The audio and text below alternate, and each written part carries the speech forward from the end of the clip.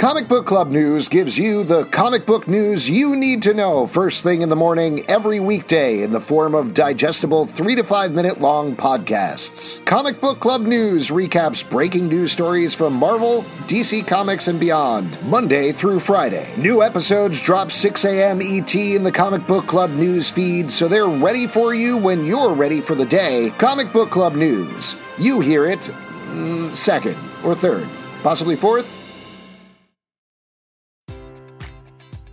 Enjoy all your favorite sports like never before at BetMGM. Sign up using code CHAMPION and receive up to $1,500 back in bonus bets if you don't win your first bet. When you register with BetMGM, you'll get instant access to a variety of parlay selection features, live betting options, and the best daily promotions in the business. And with BetMGM at your fingertips, every play and every game matters more than ever. Remember to use code CHAMPION and receive up to $1,500 back in bonus bets if you don't win your first bet. Place your money line, prop, or parlay bets with the king of sportsbooks today. BetMGM and GameSense remind you to play responsibly. See BetMGM.com for terms. 21 plus only. Virginia only. New customer offer. Subject to eligibility requirements. Rewards are non-withdrawable bonus bets that expire in 7 days. Gambling problem? Call 1-800-GAMBLER. Promotional offer not available in Washington, D.C.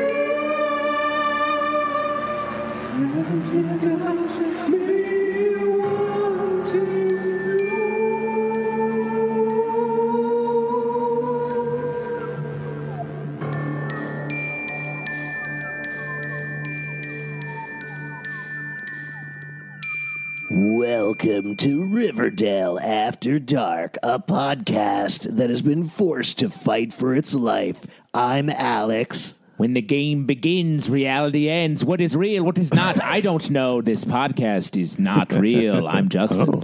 I'm Pete. And you are listening to freaked Riverdale. you out. I freaked Pete out right there. Yeah, I Pete freaked him just out. climbed the wall. That was the craziest thing I've ever seen in my life. Like a regular Spider-Man over here. Yeah. I'm real. I know what you're talking about. Yeah, I don't know what I'm talking about. But we are talking about Chapter 40, The Great Escape, the latest episode of Riverdale. Very excited to talk about this insane episode. Wild episode. Absolutely wild episode. We're going to get into the recap, but I want to say something about this episode in case I forget to say it later. And this season in general. Before the recap? Before the recap. Yeah. I'm never allowed to say anything before the fucking recap. Well, hold on. I want to throw this out to you guys because I was really struck by something this episode, which we talked on the podcast before, is that this season of Riverdale is doing such a good job of balancing the cast. Yeah. And it was shocking this episode how much time everybody got to do different things, little moments that everybody got. Yeah. And there's a clear concerted effort to have everybody have their moments in the sun, which I think is nice. That's all. Honestly, Riverdale's the fastest show on television. It is like it's like they have a different time code that they're moving through. It's like there was like listening 8 different endings to this episode. Listening to a podcast on time and a half. That's what an episode of Riverdale feels like in like a great way. And honestly, my takeaway from this episode specifically was Riverdale is the best superhero show on television. Wow. No holds barred. This show has way more superheroics going on than most every other superhero show. Wow. Interesting. I want to get more into that in a second, but let's get into the recap because Pete demanded it. Yeah. Now, Archie is in jail. He is in juvie. He has been framed for murder that he didn't commit. And he was both framed and then he admitted to it, which is a very rare thing to have happen. I mean, I guess. Don't interrupt the recap. You wouldn't believe it, but I'm a lawyer, as we all know. Yes, and definitely. I find that my clients are pleading guilty all the time. Yeah, you represent a lot of Archies. Yeah, I do. a lot of Real- dumb as rocks dumbos. Get to the fucking recap. Sure. chill. Calm down. So he copped to a crime that he didn't commit, got thrown in juvie, which is basically jail, called the Leopold and Loeb Juvenile Detention Center, run by a maniacal warden who drafted him to fight in a secret underground fight club. So his life is being threatened on a daily basis. Meanwhile, Veronica, using a very sneaky disguise as Monica Posh, has legally been trying to get him out of jail. We'll see how well that works this episode. Yes. She, meanwhile, is also juggling a lot of stuff. She opened a speakeasy. It's a no-alcohol speakeasy. soda speakeasy. Soda speakeasy. Underneath Pop's Soda Shop, so eating into that business Which is, already. I think Pops would be upset about that a Yeah, little bit. it's all right. She owns Pop's now. She owns Pops, yeah. So it's all good. It's all going to the same place. She's dealing the soda up top and down below.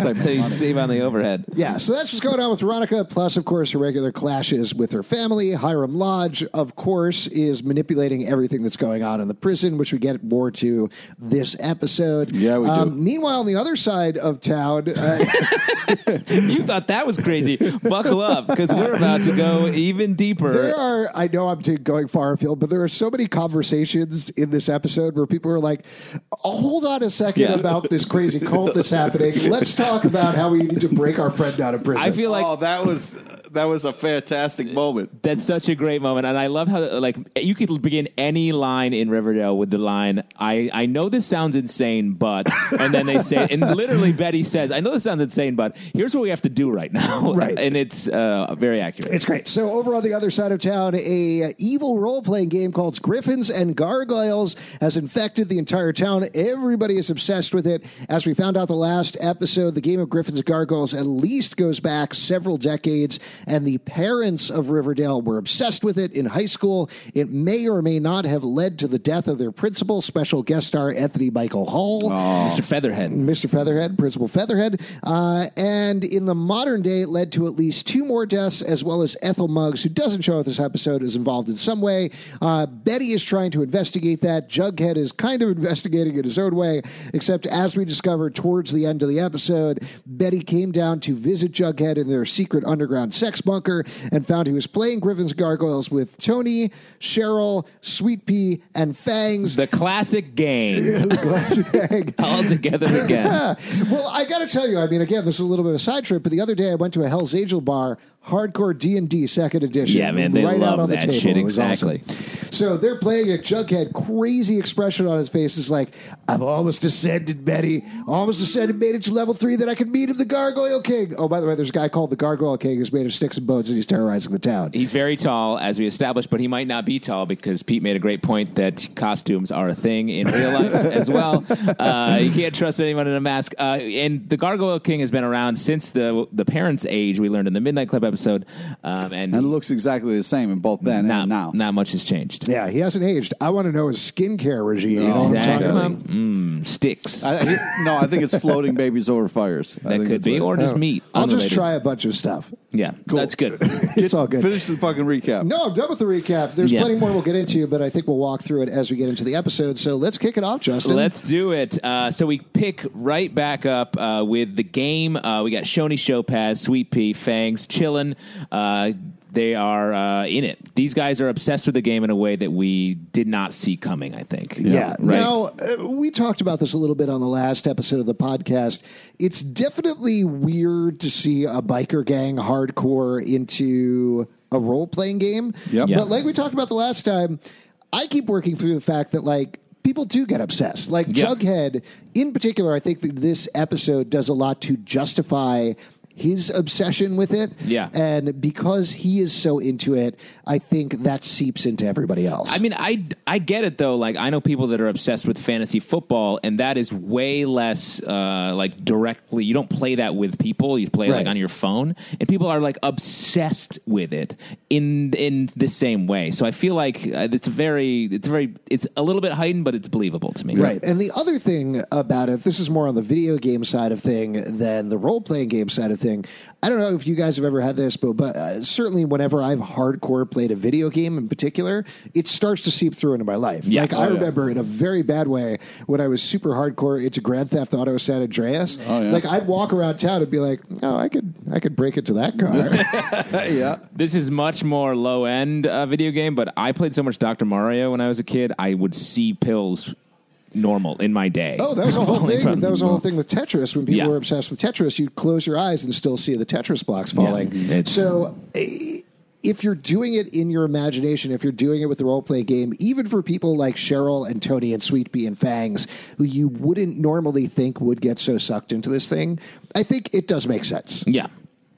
So we start off with Jughead doing the voiceover, and he's playing, but we're seeing Archie in real life, kind of, and it's a mission unsuccessful. Archie tries to break out. Archie and Joaquin are planning a breakout. It's all going well until a straight-up battalion of juvie guards start lighting up people with what we find out are rubber bullets. Right, Yeah. they are rubber bullets, right? Yeah. Okay, Yeah. they do We establish they mentioned that a little bit later, but it looks like these people are just lighting up these teens trying to escape from a very intense juvie. Yeah. Archie, at one point, Joaquin falls down. Archie goes back to pick him up because he cares for everyone, which later really bites him. Really bites him in the ass. Really bites him in the ass.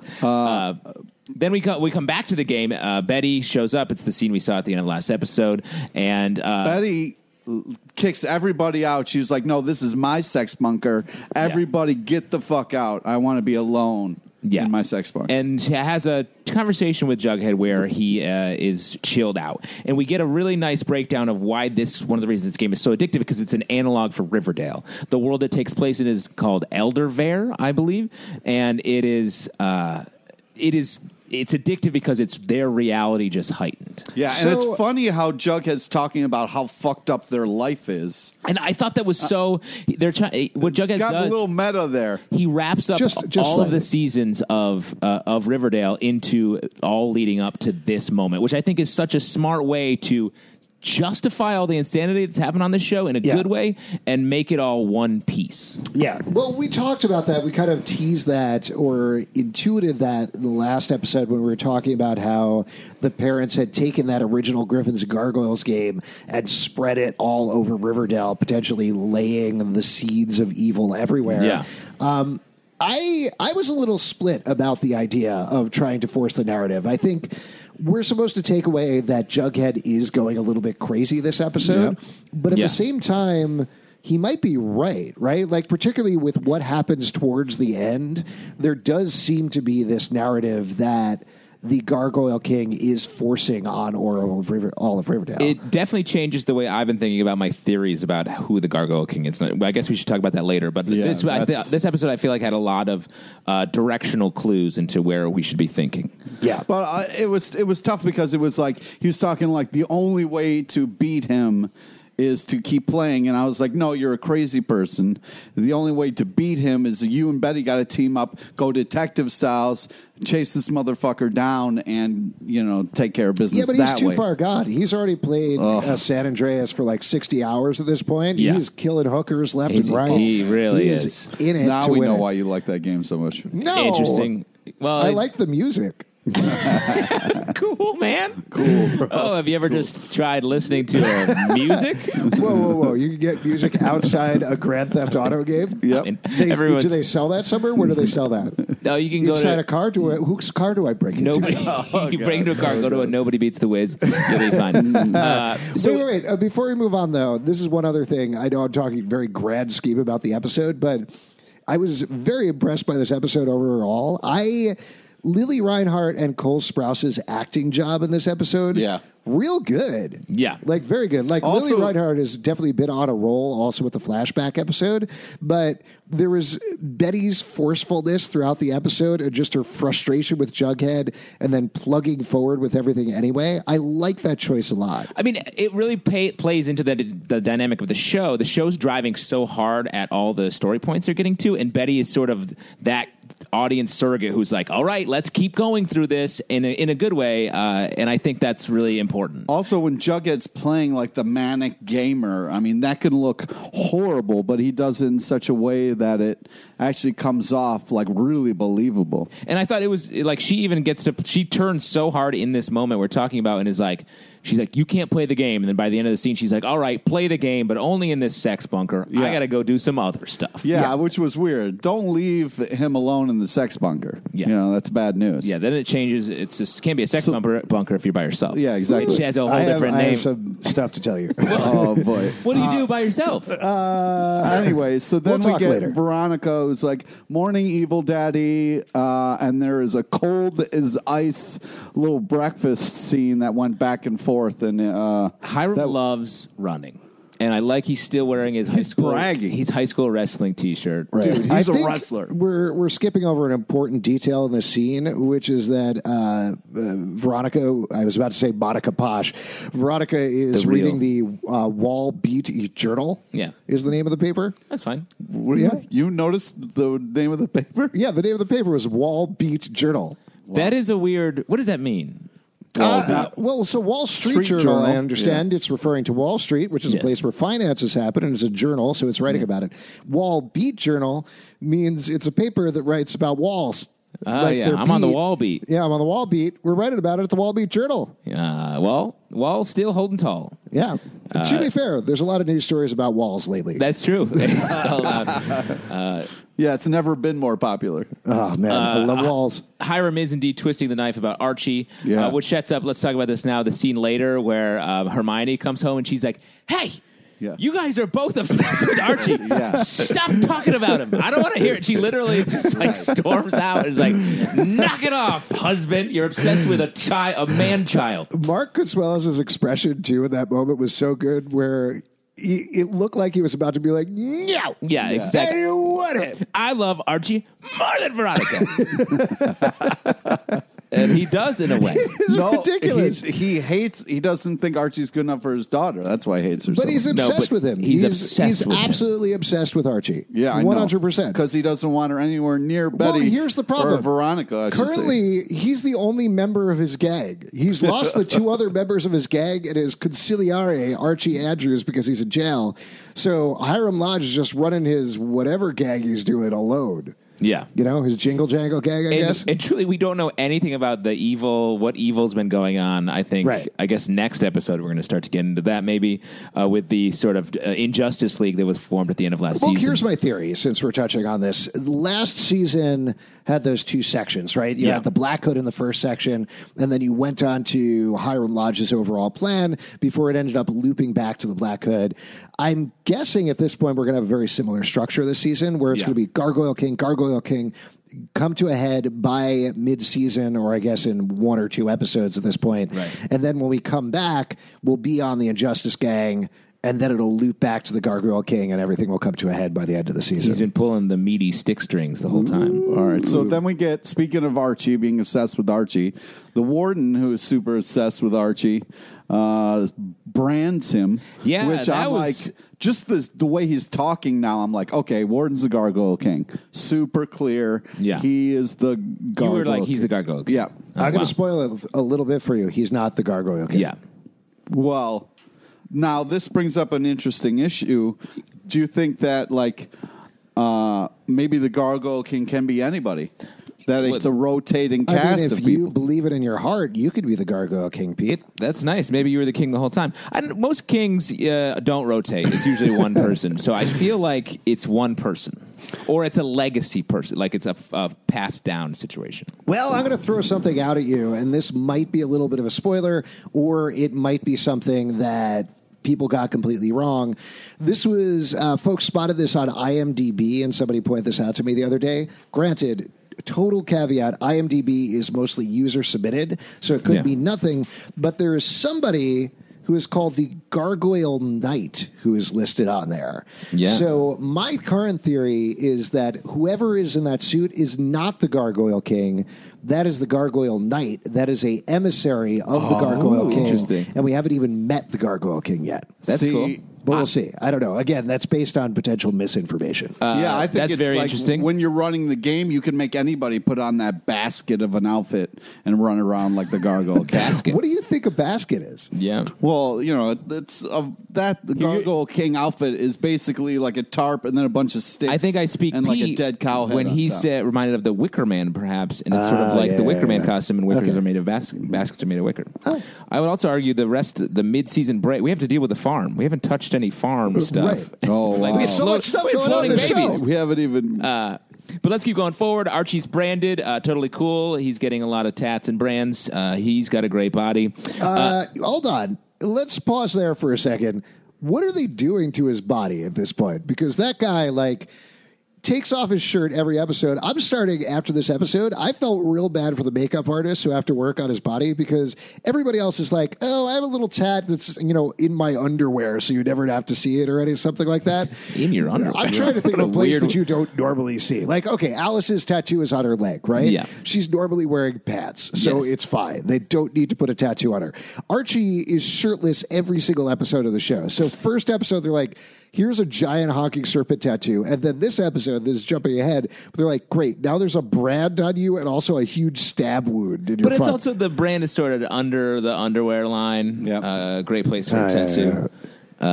So What else are people hiding in their underwear? I'll tell you what, saying something's in your underwear is a very weird way to say it. Let me just put that out there. Also, I have a tattoo hidden there, and I'm not going to tell you what it is. It's a clue to who the Gargoyle King is. Oh my god! Yeah, there's a lot of work that needs to be done on KJ. Yeah, Apa. just real quick, if you're listening at home, check your underwear line for clues to the Gargoyle. They're there. What the fuck? I promise you, they're there. So Veronica has like a little Pete meeting. always driving forward with the plot for some reason. So yeah, we have Veronica meeting with a baby poutine.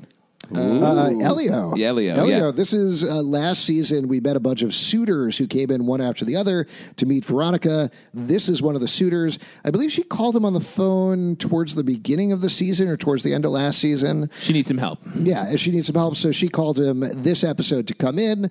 There's been teases that there's a new romantic interest for Veronica. Some folks thought it was Reggie. Some you're not. I think it's Reggie. You think it's Reggie? There's a moment later in the episode shut where, the fuck up. where Reggie and Veronica are going to the juvie jail to go see Archie, and they look pretty happy with each other. Take it easy. Take it easy. At this point, though, even by the end, and particularly by the end of the episode, Varchi is so strong. I don't see anybody else coming out between it. I think Man Monica's real. What? Man Monica? Man Monica? Reggie Mantle and Veronica. Oh boy. You're going to go for that instead of Veggie? I'm going with Man Monica. Man Monica. Okay. that's- If you've noticed, my hashtag names are the dumb versions of the good ones. Okay. That's why I keep saying Shoni Showpass. Yeah, no, I know. I like Shoni Showpass. I kind of wish it was Shoni Showpass. Veggie is so good, though. Yeah, veggie is good. Yeah. Anyway, so It's a good hashtag. Jughead. Real quick, Pete, what's your favorite hashtag? I don't have a favorite hashtag. All right, so Jughead, it's like, hey, You should listen, find your one. friends are acting up. You got to pay more attention to Sorry, them. real quick. What's your favorite at midnight game? Wow. So Jughead loses, like, I am the game master. Like, So yeah, we jump back to the folks playing the game: Shoni Showpass, Jughead, Fangs, and Sweet Pea, the gang, as I've called them. We get Shoni Showpass is like, hey. We just got shot when we were making out in this tent. They were having a rendezvous, as Cheryl says. And Jughead has to assert his dominance once again. He takes a can, puts it on his head, which and makes screams. no sense. He says, I'm the game master. I decide what's happening. Puts a can on his head and says, fire, Deadeye. Very cool line. Yeah. Loved that. Right. And Cheryl instantly lays out an arrow that goes right through the can. He's like, I run shit because I don't give a fuck about my life. That was a weird way to prove that you're in control, putting a can on your head. That's It was. And he's like, you want to do this? Sweet Pea, step up. He's like, no. And that's when the 11-minute cold open to the episode ended because the title card came up. And I was like, holy shit, this show's crazy. I love that. I want to tell. I love this scene. I thought this was Great great. scene. I thought all the stuff of the gang, Deadeye. yeah, Fire, Deadeye and Deadeye. the gang all hanging out was great. I did want to ask you about the Shoni representation in this episode. Like, they were on screen a lot more than they usually were. And always together. Which is great. But it felt like they actually had less to do than usual. Am I misreading that? No, but it's okay. Hopefully next episode we'll get more. There's so much going on in this episode, and so much shit. And they aren't the focus right now. Cheryl is sort of a chess piece. She's the archer, and she stirs the pot a little bit, but she's mostly there. The plot is so focused on everyone else in this episode, specifically Archie, who's been out of it for a couple episodes. So I agree with you, but I don't mind. I know they're going to come back. Yeah. All right. I hope we get a full Showpass episode this season. That's something that I feel like we're missing at this point. Yeah. And this is conversely from what I said at the beginning about everybody being really balanced. As we go on, and we'll talk about this, it's great that Josie is part of the action. It's great that Kevin is part of the action. I don't want to take anything away from anybody, but going into the season, it felt like, all right, we're going to get that good Shody stuff, and there hasn't been that exactly. Well, and here's why. I think this season specifically is about legacy and the issues of the parents manifesting in the kids, and Tony doesn't really relate to that because she's from the South Side. So they have to deal with have to have Kevin and Josie in there because they are part of the legacy situation. Mm-hmm. I do think once we sort of move past this, the Midnight Club was the flashpoint of that, and we'll move forward into back to the present day story. Well, and particularly to your point, Cheryl is so key to that because of everything that was going on with Penelope, and Penelope was the games master back in the day. That at the very least, I think we're going to see a lot of Cheryl going forward. I do hope that Tony is part of that as well. Yeah, I think so. Moving forward, we have a scene between Jughead and FP talking about gargoyles. Yeah, way back in the day. And this is where we have the theory that it all is at one sort of piece, which I have some theories about. We'll talk later. Also, Jughead losing it in front of his dad. I'm the game master, Dad. It is funny. They have such a they are father and son, but they're also buddies. They are of anybody. They seem like Archie and Luke Perry, to use Pete's vernacular. Yeah, they are friends, but they're still sort of like big brother, little brother almost. While Jughead and FP truly feel like buddies, and I like that. I like the difference in the familial relationships. FP, to get back to the Midnight Club episode, we learned that he basically forced his own Arrested Development. He was actually growing up. He was going to be the big man in charge of anything, and instead he took a step backwards. He went back to his roots. He did what his father was telling him to do. So really, a lot of the time in that relationship, to me, it feels like FP is the kid and Jughead is the parent. Except here, Jughead has gone so out of the realm of sanity that FP has to step in and then can't. Yeah. Essentially. So then we have the fun scene where Kevin and Josie are all at Pops with their parents. And can I say, Tom Keller is looking particularly jacked these days. Very. He is huge. Yeah. I don't know what the deal is. I don't know. Well, they have Is that a clue? It could be. I mean, to his great male fitness. I'm not wrong, though, right? Like, he was noticeably huge. I didn't notice that. Maybe it was the way he was sort of sitting or framed, but his arms were sort of up, and he looked like an action figure. Yeah. The head was sort of separate, being like, I love Josie's mom. Yeah. Well, we learned when he took off his shirt and approached Veronica in that season 1 episode, I think, that he is super jacked. Yeah. But, yeah, this is more so. This is pretty big. I like he drops that he was on the Riverdale boxing team, which is something that didn't happen in my high school. And probably most, because that's terrifying. Yeah. Tom Keller and Josie's mom deny any connection to G&G, which I think is interesting. They were straight up lying to their kids. And that to me is maybe a telling point. Maybe they're a little bit more involved with something bad. Because like FP, Betty's mom admitted right up, told the whole story. FP was like, yeah, I was involved in that. These guys are totally disavowing it. If this is, I'm just kind of thinking through this now, but if in fact, as we find out towards the end of the episode, G&G is so much bigger than we thought it was. Sierra was mayor, Tom Keller was sheriff. It stands to reason that it would have gone beyond those high school games, and somehow perhaps everybody in a position of power in the town has been consumed by the Gargoyle King, consumed by this game for years at this point. So if that is the case, then they are very deep in this. They're complicit, so they have to lie. And then they reveal that they're going to get married. Yeah, they're going to get married. Because true love never dies, guys. That's all right. I mean, okay, big, strong point. What do you think about this pairing? You excited about this? Yeah. Sure. I why do not? think this relates to a theory you wrote about for Decider, relating it to the Shakespearean clues that you found in the Midnight Club episode. I feel like they are very much Shakespearean lovers who the world has split apart and they're coming back together. That makes me think they are much closer to this action. But I'll throw out at you, if we're going to continue the Shakespearean thing, it's probably not a comedy. It's probably a tragedy, which means whatever happens at their wedding is going to go something bad. I feel like Yeah. the wedding will be a big episode set piece and something bad.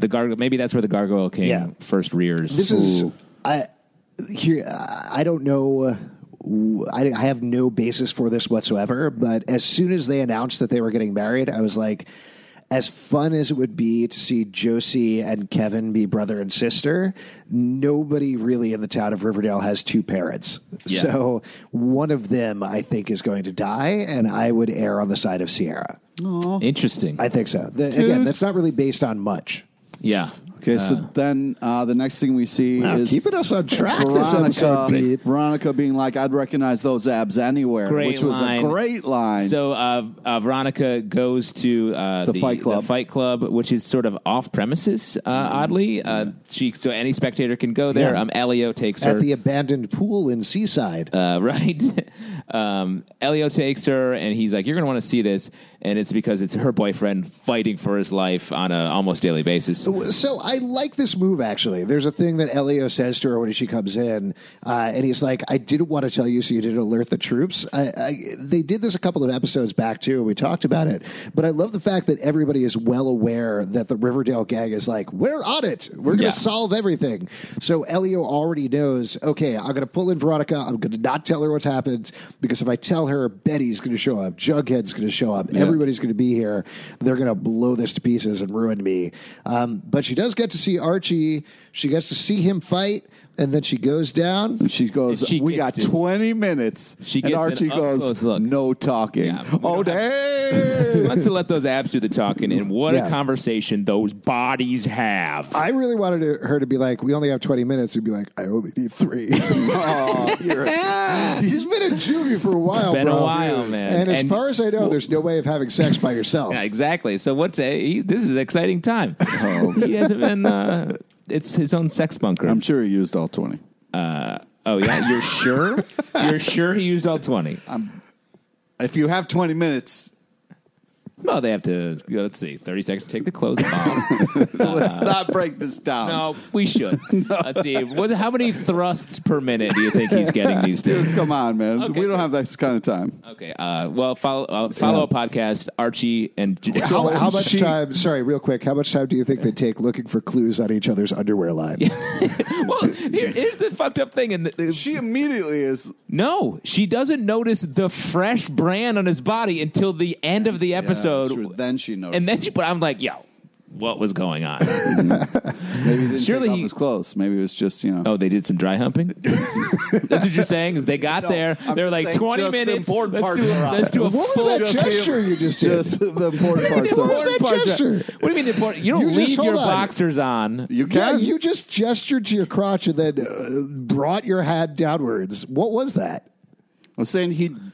I'll Took explain- his- Are you Dick saying out he over came in his his pants. pads? No. He came in his pads. No, that's not Yeah. what I'm saying. Pete had said 20 minutes of dry humping is what went on in that jail cell, and I'm totally fine with that.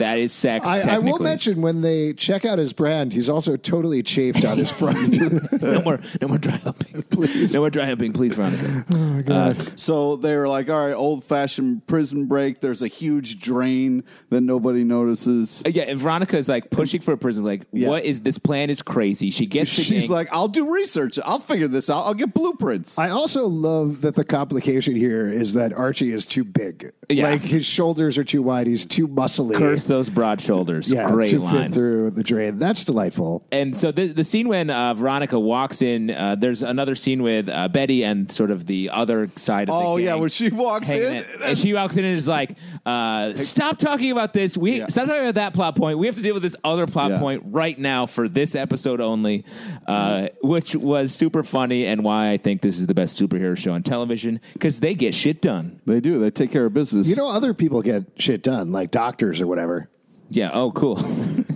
Bob the Builder. Not really, though, because you got to schedule things out with the What about doctor months postal in ahead. workers? Postal workers every day. No, they every get day they shit done. deliver mail. Yeah, that's true. They Wow. get shit done. This is the best postal worker show on TV. Sorry, Alex is running for president in 2020 and trying to get the for me! the postal vote. You get the postal vote. You get their stamp of approval. Love you guys. Betty has a fun line where she tries to talk to Jughead, and Jughead's too into the game. She's like, "Fine, whatever. I'm taking your bike." Yeah, which really comes in There's a handy. setup. becomes important for the later plan. And so now we're getting into sort of the big action set piece that plays out for the back end of this episode. It starts Archie with having a chill dining session with the warden. And he's like, I'm going to die now, right? Yeah, he's like, I'm going to... Well, which I thought was very nice of the warden to be like, hey, you're not going to live. And then he quietly confesses the whole thing, how Hiram... Classic villain monologue. Bribed the other dudes of the gang, how they're hiding in the woods somewhere. Lots of shit happens in the woods. Well, hold on. There's an important detail there as he mentions that they're probably hiding in the woods. They were each paid $10,000 apiece to sell Archie out. They're hiding in the woods. And he's like, but if you ask me, I'd go to this very specific mine and hide. Yeah. Which we don't deal with this episode, but it's pretty clear next episode Archie's going to track them down into the mines. I thought he was talking about the mine in Greendale for a second. I hope they connect to the mines. I hope they see Satan down there. Same mine. Oh, that would be wild and totally believable. Yeah. I agree. And I feel like this season is all about the sort of the Riverdale map in general, and that was definitely putting a flag in a future place.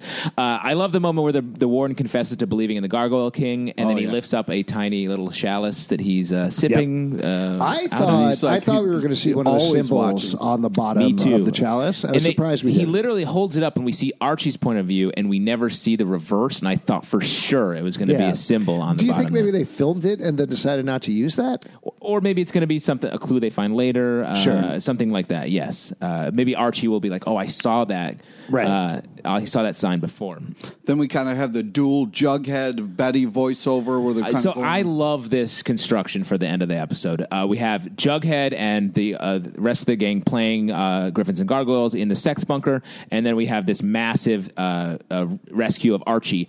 And Jughead's narration, DMing of the game matches exactly with what's happening in the action. I'll tell you, while I was watching this, I thought it was super contrived until the thing that happened at the end, which we'll get to in a moment. See, I thought it was so... The way, and yes, I think that we're talking about the same thing, but they played it real the entire time. It wasn't just a gimmick or a device. Jughead was literally, he had written the plan, and it happened to the T. Okay, I'll just jump ahead just to be totally clear about what I'm talking about, and I think we are talking about the same thing, where the entire time I was watching it, I was like, oh, come on, how could he have written how could he have known exactly what was going on until the moment at the end? He refers to Archie as the Red Paladin throughout the story that he's created in his trailer. He's written all of himself. And then at the end, the warden refers to Archie as the Red Paladin, and they've never talked. Yeah. And that's that was, to me, the biggest oh shit moment in the episode. It was chilling. It was so cool. It's insane. And retroactively made that whole thing much stranger and much more interesting. But what did that mean? Did that mean that the Gargoyle King is writing the stuff and he's just reading it? I don't think we're supposed... if you want to go with the mystical interpretation of it, the mystical interpretation is that the Gargoyle King is some magical figure imbuing the entire town and everybody in it and controlling it with some sort of mind control or something like that. And there is an actual game of Griffins and Gargoyles going on. The other option isn't clear at the time, but we don't know. But I think it will be explained in a non-mystical way. And, absolutely. And I think one way is because we see later that the warden has a card that says "Kill the Red Paladin, kill Archie." I feel like Jughead has already been in more contact with the gargoyle thing than we've seen so far, and maybe even than he knows because he's read the manual. We don't know what's in the manual. Yeah. There might be Paladin or Red Paladin or something like that in the manual. There's clearly this language you use when you're playing Griffins and Gargoyles. And if you are deep into it, you could potentially make those logical leaps. Yeah. But still, that moment towards the end is so great. Really well done. Makes that whole sequence so much better overall. And the journey to get there really worth it. So then we have the tip. Go ahead. intimidation spell, which I thought was amazing. Right, so and then there's we all- see Veronica. There's all these great connections between the game where you must use your intimidation spell. We see Veronica intimidate the guard. Very loose security at this fight. A lot of real aw shucks security guards right But out of the then Archie comics. resurrected Hellhound. What a reveal that was! So let's. So I think we could just leave it as he's describing it in Griffins and Gargoyles terms. Meanwhile, let's talk through the plan. Let's talk through what actually happens. Well, first at off, the we fight. see this like MacGyver A-Team sequence where the Riverdale gang like makes smoke bombs in soda cans, which was very cool.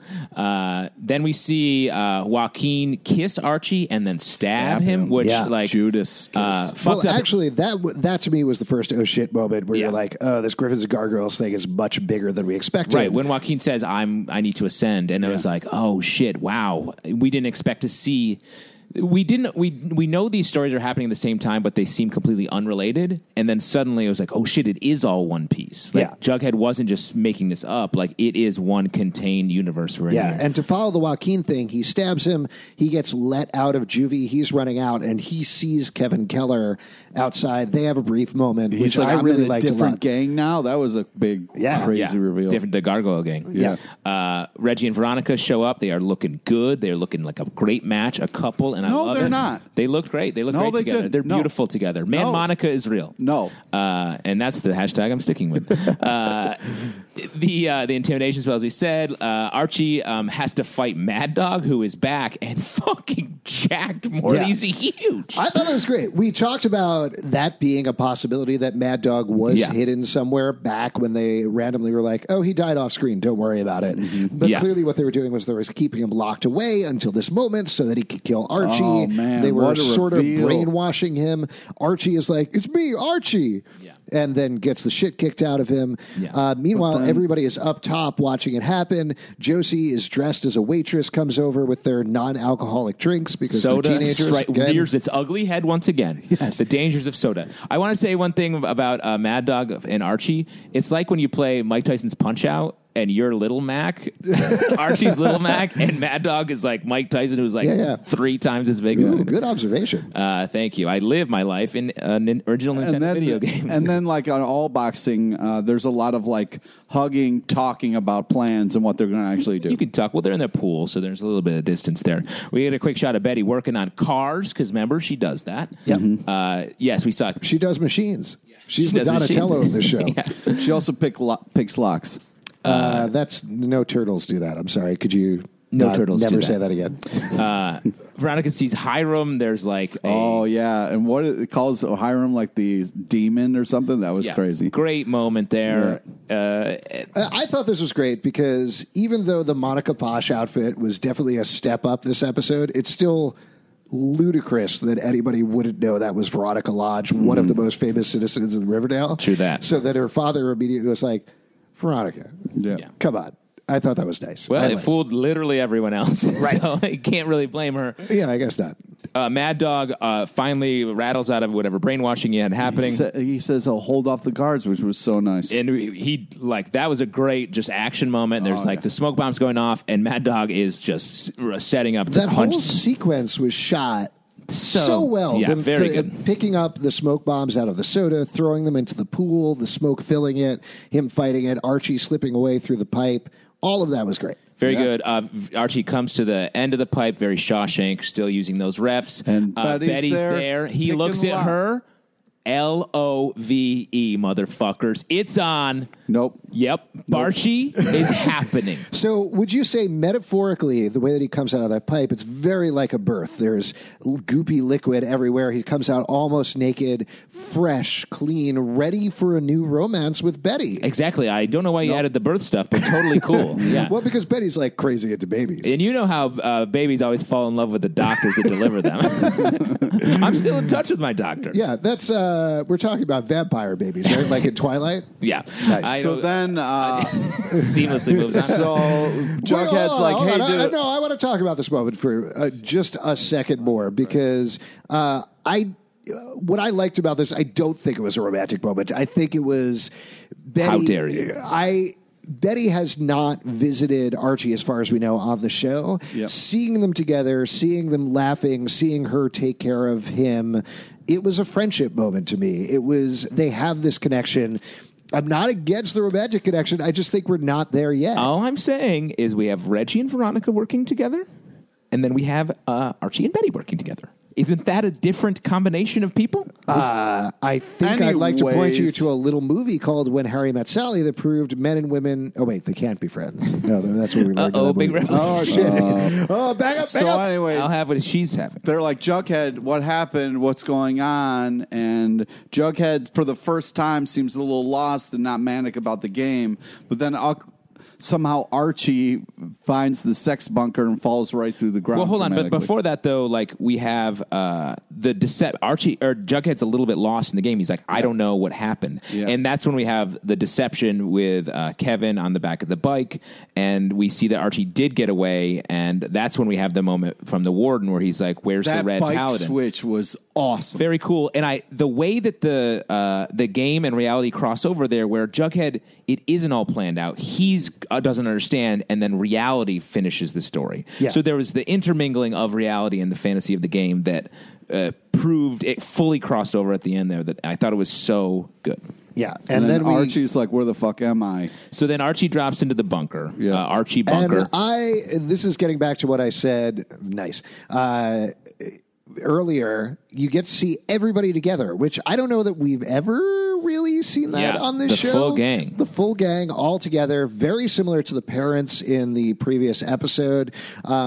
Which I just thought was super neat. Everybody had their own jobs. Everybody had their own things to do.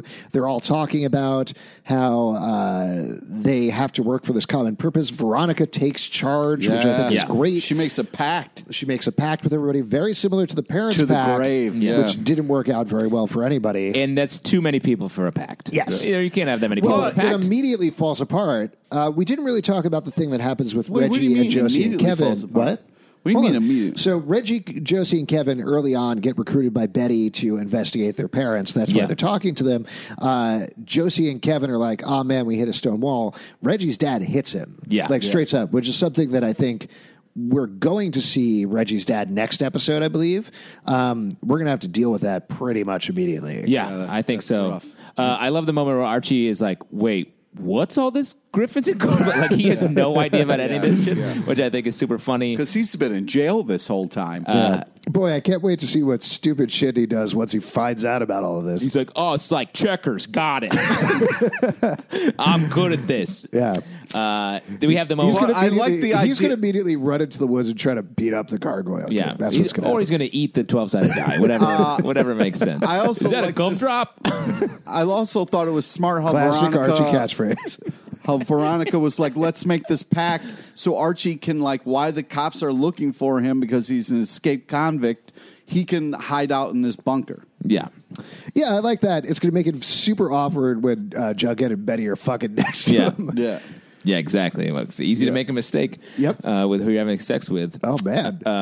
That could be any Georgie combination. Rise. So then Betty and Jughead are talking about the fact that maybe the warden is the Gargoyle King. Well, hold on. We have the scene with your obsession with Archie Andrews going to destroy us with Hermione that we talked about. Super funny. Reggie, Kevin, and Josie have sort of a separate game. They start a separate game, which I thought was interesting. They get their Yeah. own manual. Well, so everybody has a manual at this point. It's been Yeah. passed out to everybody at Riverdale High. I think I like this moment a lot. First of all, because it gives them, again, their own thing to do and Yeah. forms them as a unit separate from everybody else.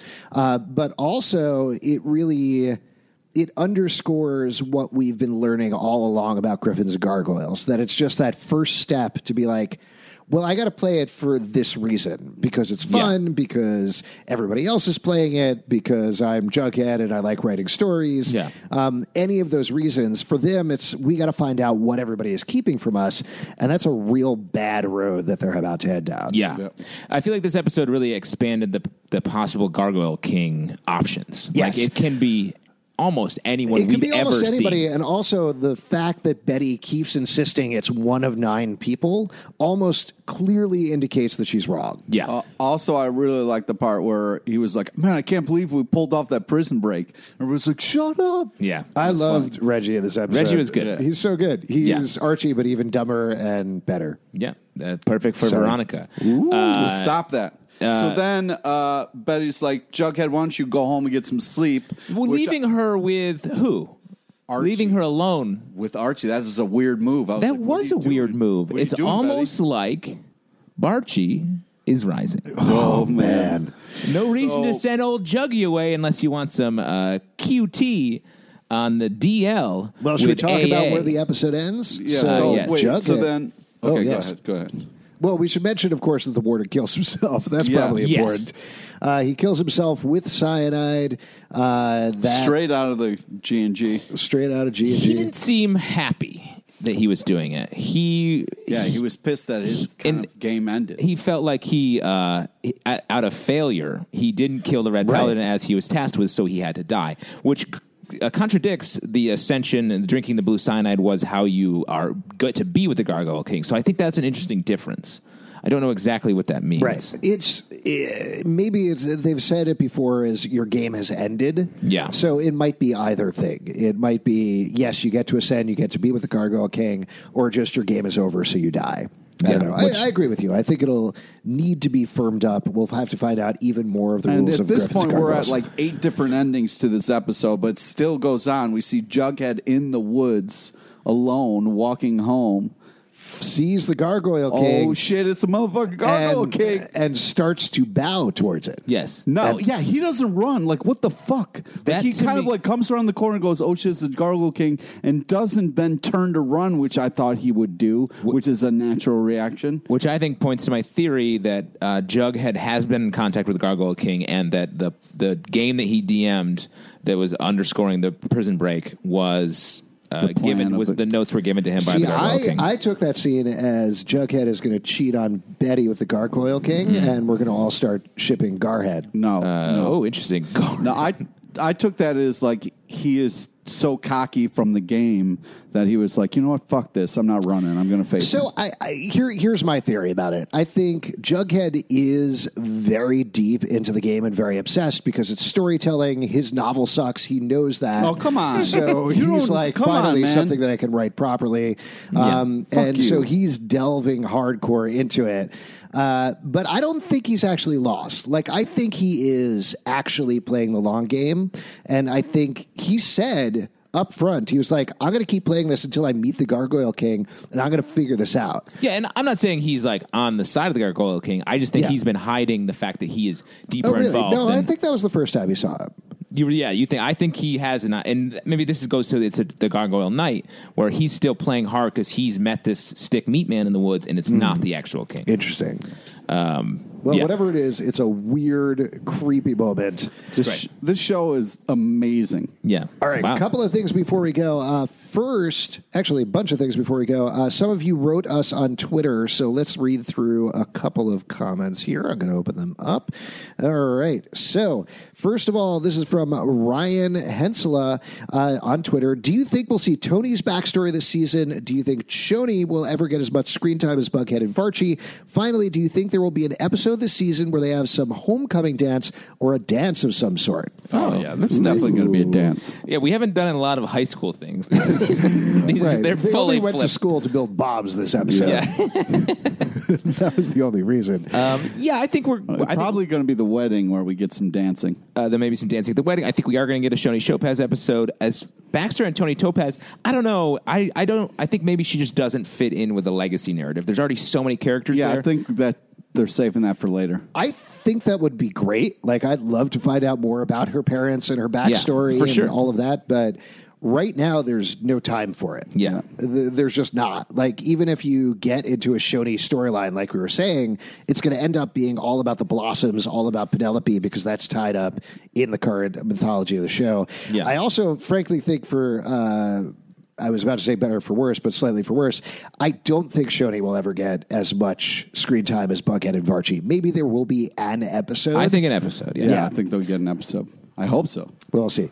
All right, this is from Thankful for Tacos. There's two parts of this. If Penelope was adopted and groomed to marry Clifford, this is talking about the stuff we learned last episode, do you think the Blossoms adopted another girl for Claudius? If they did, maybe Claudius's sister wife will make an appearance and has something to do with G&G. G&G started 2 years after Claudius disappeared. Maybe she was acting out because the Blossoms neglected her after he left, and she's come back for some reason. Oh, wow. That's a fantastic idea. Inventing a new character that we haven't heard anything about. I think that's definitely a possibility. I feel like they dropped this clue of the Penelope Clifford connection, and that's going to become a major story point. Yep. And I do think we are going to see Claudius again. Like we said, the whole Injustice gang has very much been off screen. We've seen Penny, we've seen the Ghoulies a little bit, we've seen Hiram, of course, but we haven't seen Claudius. Really Penelope. Yeah, we also saw Sheriff Moneta. So he's the one that's off screen. I think he's off doing somewhere, and I think he's going to come back sooner rather than later. Probably just taping those sticks together. Yeah. This is from Anais Bell. I have a theory that Sierra and other characters have something to do with the Gargoyle King. What are the chances that the Gargoyle King is a known character? I think a big chance. Yeah, I think 100%. I don't think, other than Edgar Evernever, I don't think we're going to meet any new characters that are going to suddenly turn out to be the Gargoyle King this season. Agreed. I don't think it's going to be Edgar Evernever. You can't put this show in a box, man. True. The show is insane. That's the expression that they use. You can't put the show in the box.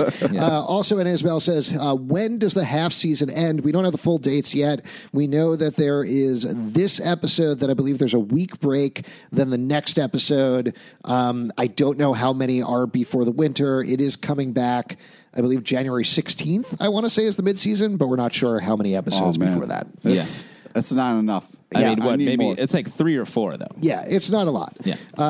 I hope we get a Christmas episode. That would be nice. That'd be sweet. Joella Alvarez says, a Hanukkah episode, yes, of course.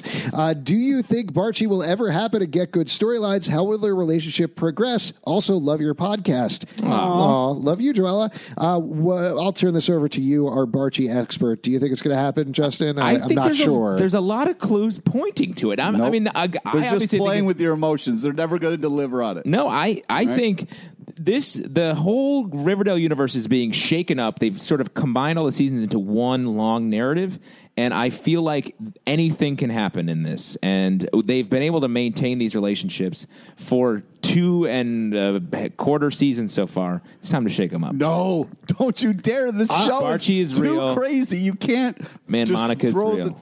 You can't just roll the dice. I got to tell you, one of the things that and we've talked about this before on the podcast, to the point that you're saying, one of the things that I really love and respect about the show is that they have kept the relationship steady. Yes, thank you. There is also so much going on. I don't know how there is ever time for relationship drama. Yeah. Like to take a pause. Buckle up, bro. There's time. To take a pause from everything going on, and Veronica be like, I don't know about Archie. Yeah, I don't know. He has all these stab wounds around his abs now. I guess I'll go hang out with Reggie. I don't know, though. The clues to me, they're so strong. Like Veronica wearing a blonde wig and being with Archie, and like that feels like it's sort of a Betty analog. Think Archie's going to make a mistake? I don't think it's a mistake. You're Monica Push, right? And No. Betty's going to be like, yep. It's starting to just point us in that direction. Here's what I take away from the wig. If you really want to look at it, you had Betty in the dark wig for the first 2 seasons, right? Mm-hmm. She made a very clear choice to no longer be Dark Betty at the end of season 2. She was putting that wig away. She wasn't going to delve into her darkness anymore. What Veronica did is she went bad. She broke bad over season 2. Wearing that blonde wig to me is she's going to be a good girl now. That's the opposite of what Betty was She was doing. using the wig to break into places and do bad stuff. Yeah, if but you that, think Riverdale, about that's like good stuff. Or you think about the wigs all pointing back to Clifford Blossom. All wigs lead back to Clifford Blossom. Right, which is the Gargoyle King. We got one last Twitter comment from Sweetwater. Hiram Lodge is the Gargoyle King. Back then, he wanted to break up Hermione and Fred, and now he wants to keep Jughead and Betty from investigating him. I'm going to throw it out to you. I think Hiram Lodge is just a dick. Yeah, he's just a regular dick. He's an epic dick. Yeah, I cannot imagine a Hiram Lodge walking around in a stick and bone costume. Yeah, he's like, I don't just don't think that's Also, gonna I happen. don't think he could stand that game. Yeah, I think he is his own type of evil, you know? So I don't Yeah, he doesn't need to it's dress up as possible. He's the head of the octopus. What? The octopus pin. Oh, the Octopus King. Yeah. Got it. Not like the sweet, succulent part of the body.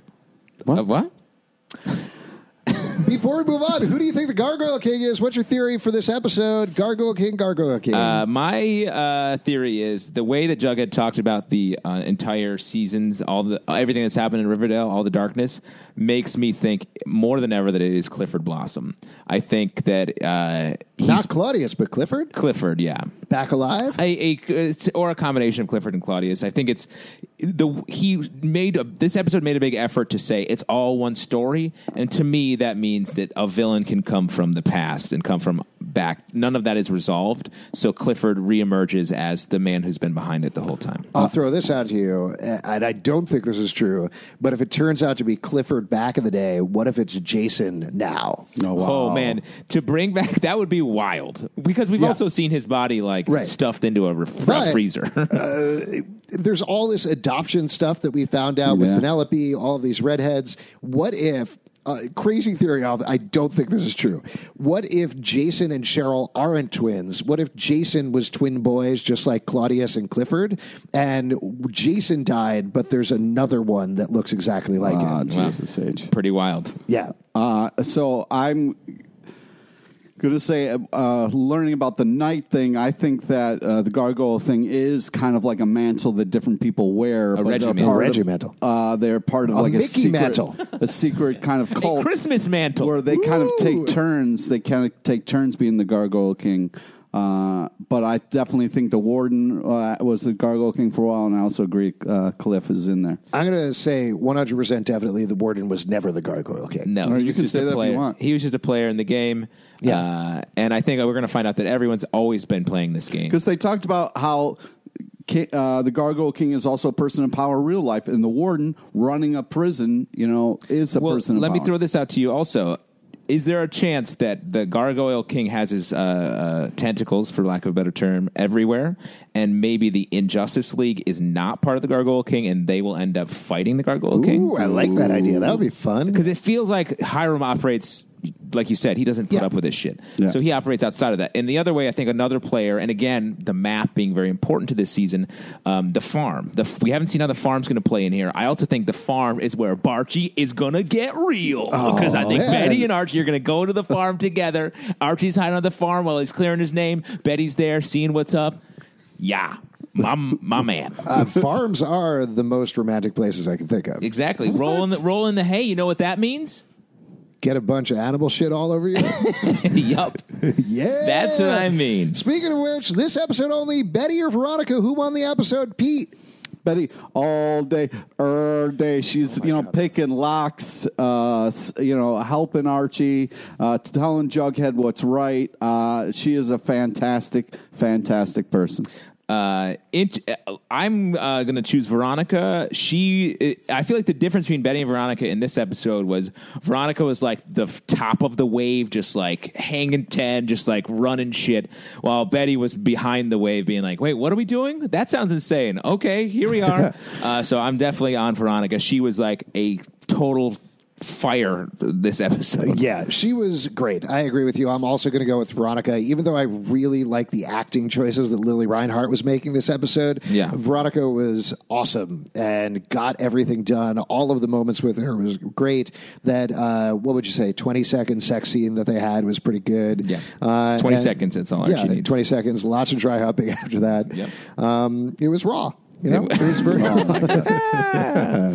And also we saw the beginning of Man Monica, so I'm excited about that. No, dude. If you like this show and would like to support us, patreon.com/Comic Book Club. Also, we do a live show every Tuesday night at 8 p.m. at the People's Improv Theater Loft in New York. Please come on by. Tell your friends. We'll chat with you about Riverdale. Also, we should mention we opened up a Threadless shop, comicbookclub.threadless.com. Got a bunch of shirts there. There's a Riverdale After Dark shirt. Also, a bunch of Sabrina shirts you can check out there. Maybe some other stuff. Make requests. We'll put something up. I don't even know. Put a comic book club shirt up there. Nah, I don't think so. Yeah, that's crazy. Pete, what else do you want to plug? Friend us on Facebook so you get to know about the amazing guests we have on our live show. Follow us on Twitter at Comic Book Live. Also at Riverdale Dark for our dedicated Riverdale and Chilling Adventures of Sabrina tweets. And check us out at comicbookclublive.com for this podcast and more. And we'll see you in the dark. All right, now that we're done, what is alone sex called? Oh, masturbation. I've been meaning to try that. Yeah, Google it.